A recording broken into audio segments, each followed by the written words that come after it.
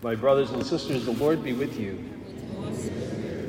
A reading from the Holy Gospel according to Matthew.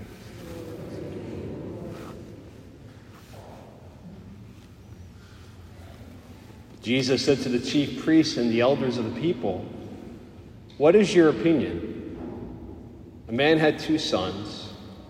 He came to the first and said, 'Son, go out and work in the vineyard today.' He said in reply, 'I will not.' But afterwards changed his mind and went. The man came to the other son and gave the same order. He said in reply, 'Yes, sir,' but did not go. Which of the 2 did his father's will?" They answered, "The first." Jesus said to them, "Amen, I say to you, tax collectors and prostitutes are entering the kingdom of God before you. When John came to you in the way of righteousness, you did not believe him, but tax collectors and prostitutes did. Yet even when you saw that, you did not later change your minds and believe him." The Gospel of the Lord.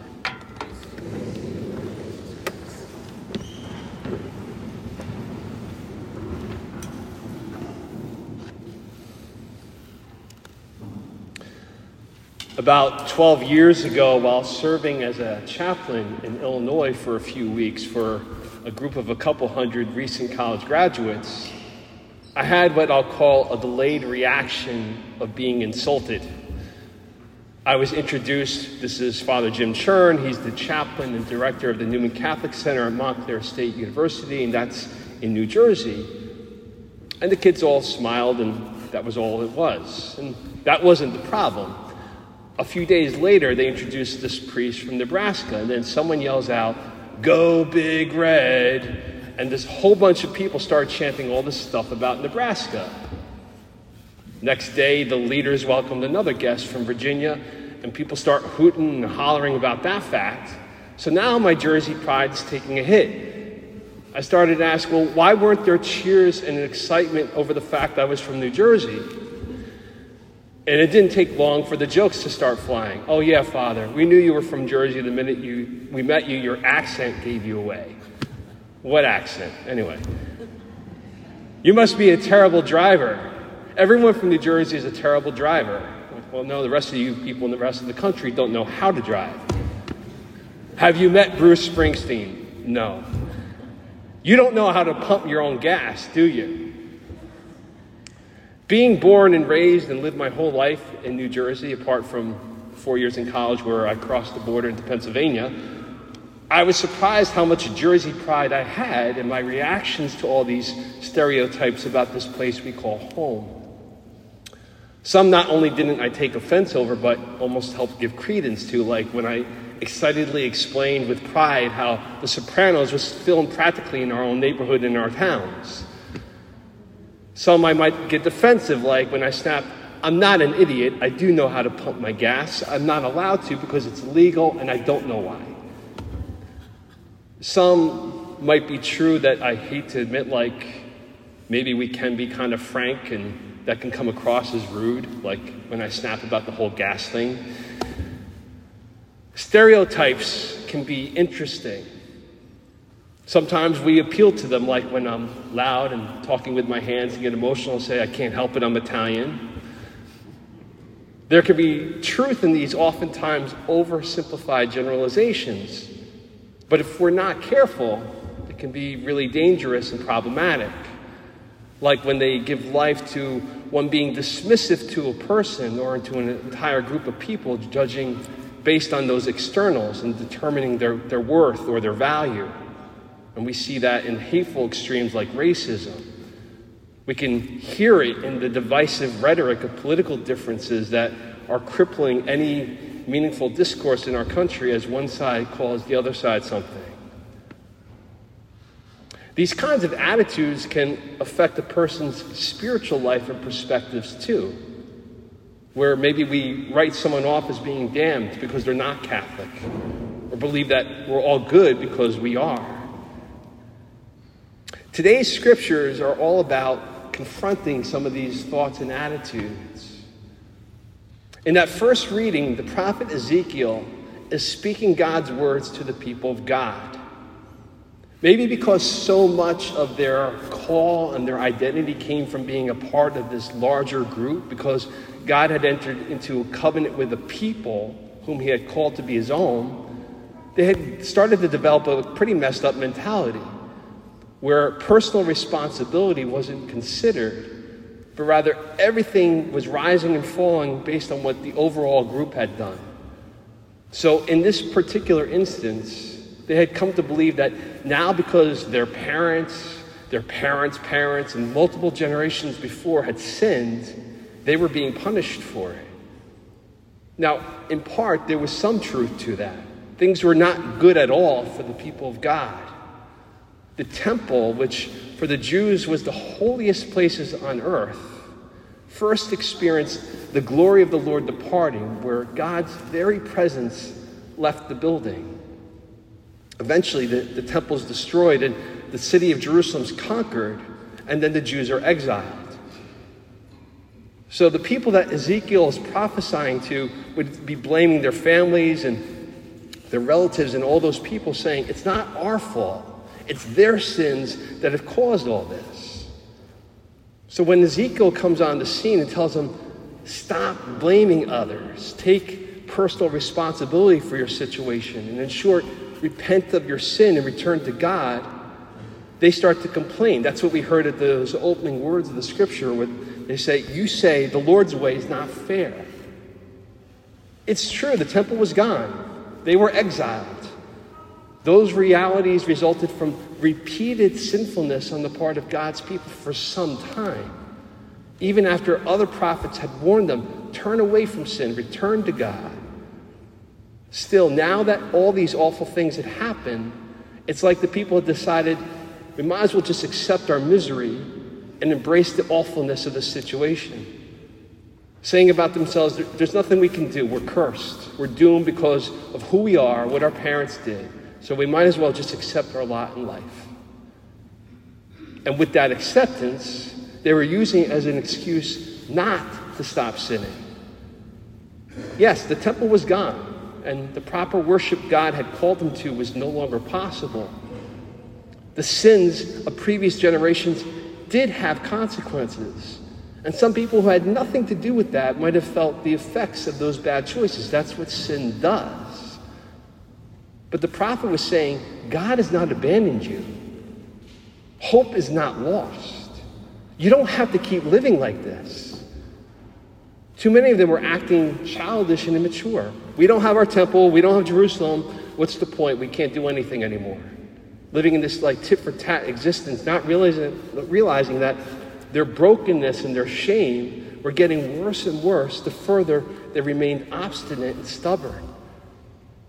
The prophets call them, break the cycle. He's saying, you don't have to remain lost. You don't have to remain in exile. There are things you can do. You're from a sinful family. You're from a sinful nation. Well, how about you stop sinning? How about you turn back to the Lord?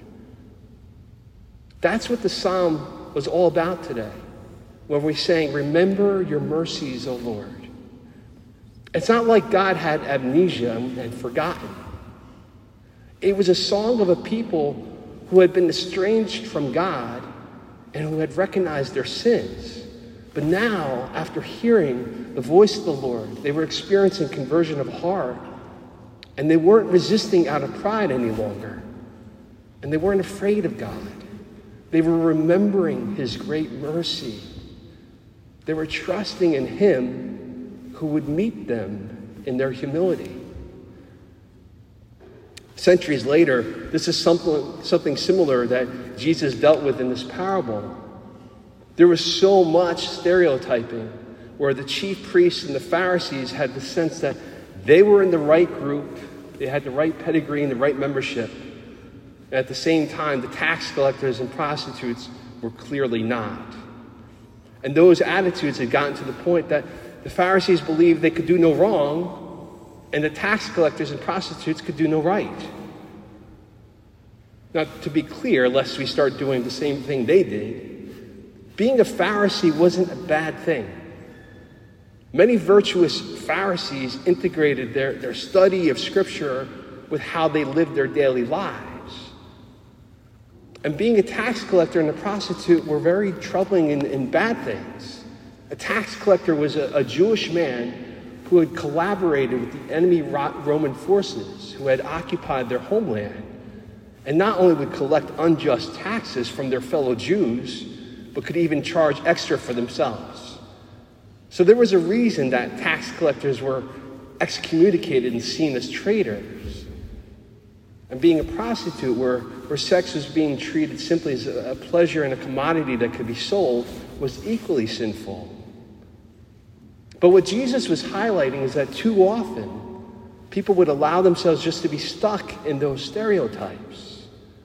That Pharisee thinking that simply being a Pharisee meant he was good to go, and the tax collector and prostitute, sorry, you're doomed. And whenever we accept that narrative, the devil's having a field day. To the one group, presuming God's favor, and to the other, where they just give into hopelessness. That's not from God. Those are lies straight out of the bowels of hell. Our stories are not determined by whatever classification we find ourselves in. And to emphasize that point, Jesus noted how some tax collectors and prostitutes heard the prophetic words spoken by St. John the Baptist. They made a sincere repentance, meaning they left that life behind and they turned towards God.